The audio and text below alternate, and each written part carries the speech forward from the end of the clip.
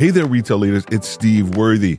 Before we jump into our episode that I know you are going to enjoy, I've got a little something that I think you'll like.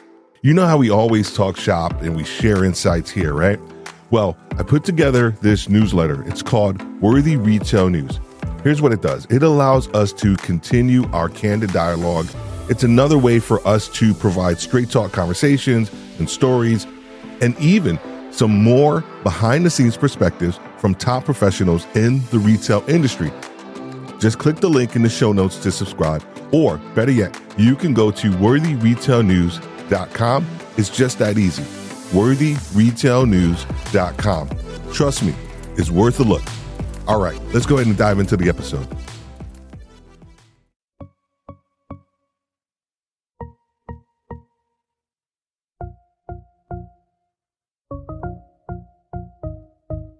Welcome to Retail Leadership, hosted by Steve Worthy. With over 25 years of retail leadership experience, Steve Worthy's goal is to help leaders accelerate their performance while providing tips to build and develop high-performing teams.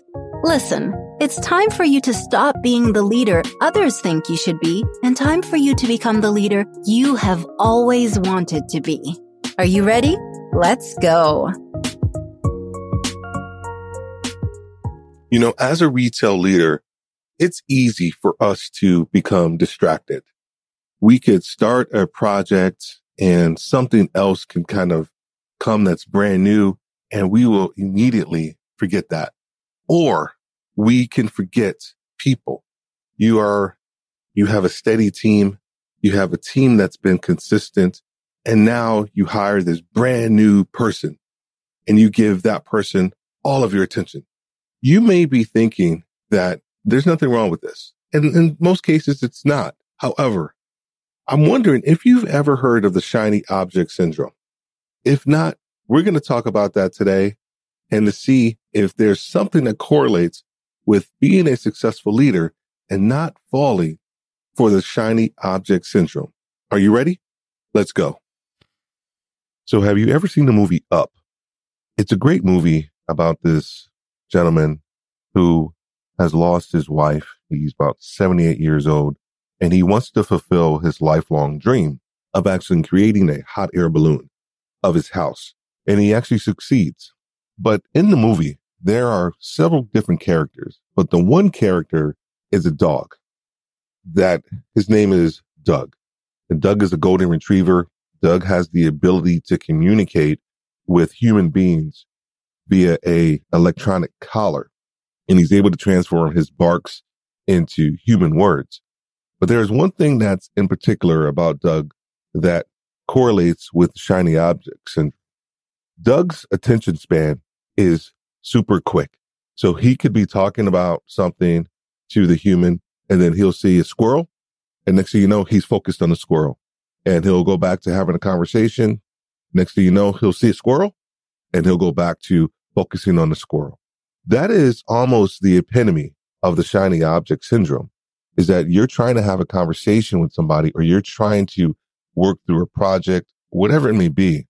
And then something grabs your attention and you focus in on that without completing your previous task or project. So we are going to break this episode down into two separate parts. The first part is we're going to talk about the 4 outcomes that typically occur when you fall victim to the shiny object syndrome.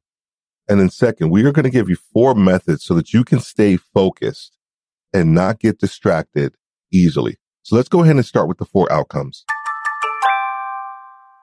The first outcome when you are distracted by the shiny object syndrome is that you don't achieve your goals.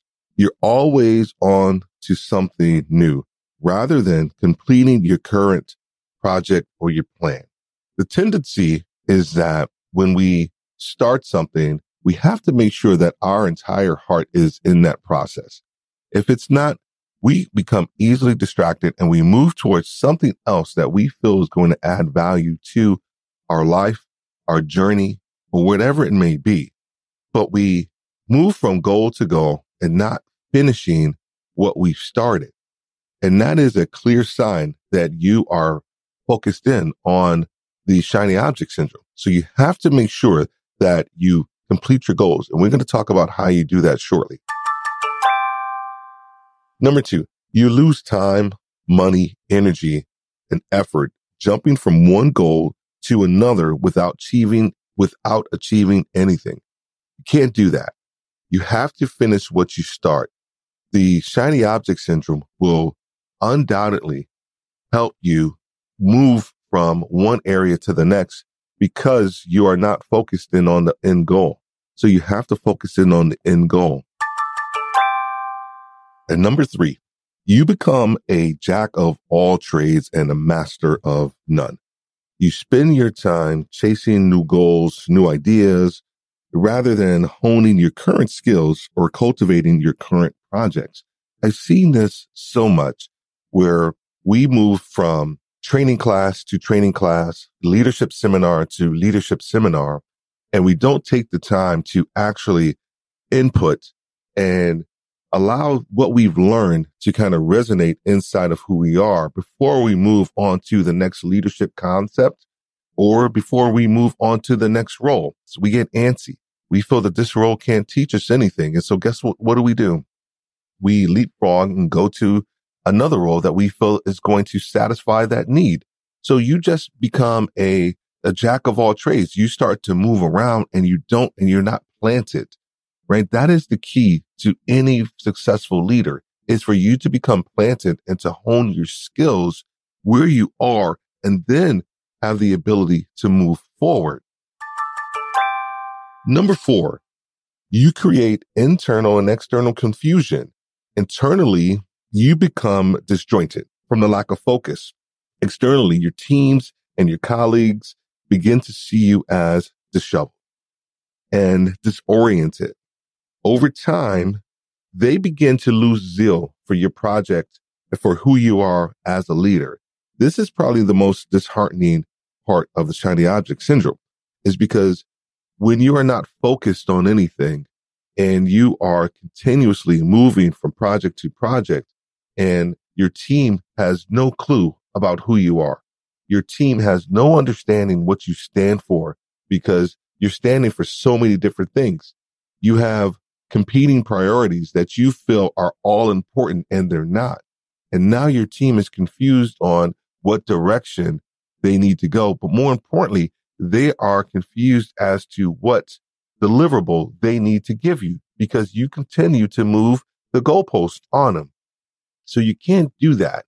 Once again, the 4 outcomes are going to be: you don't achieve any of your goals, you lose time, you become a jack of all trades, and you lose actually internal and external credibility with yourself and your team, respectively.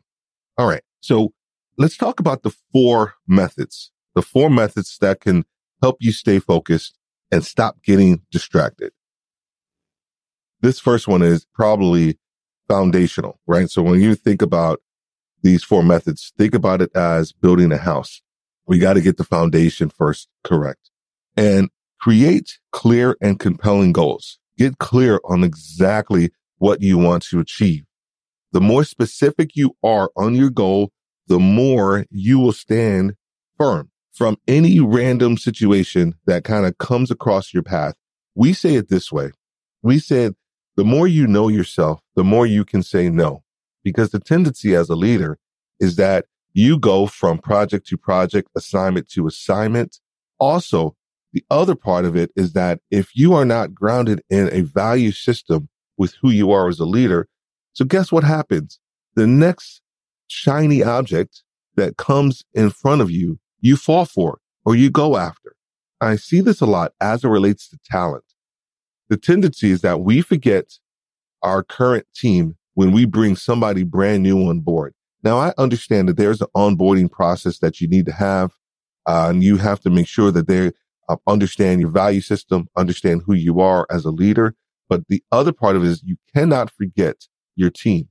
So the tendency sometimes from a shiny object syndrome is from you to go from your current team to that new shiny employee and give them all your time. You can't do that. You got to be able to balance your time out with the new person and also the current team that you have.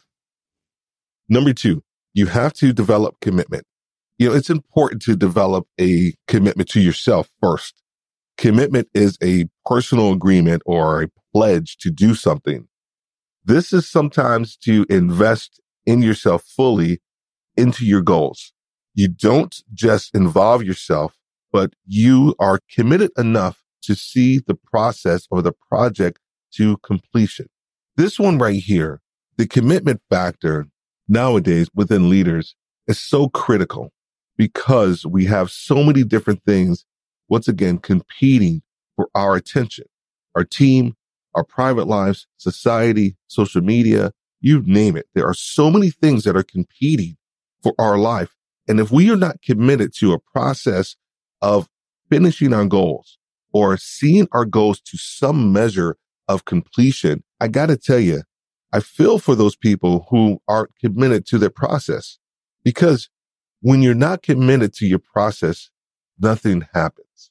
The goals that you aspire to, the processes and projects that you long for, nothing happens. Number three, get more accountability. Please get more accountability. Accountability is taking ownership of your results. I believe working with an experienced accountability coach can help a lot of you stop chasing bright, shiny objects and stay focused on your goals.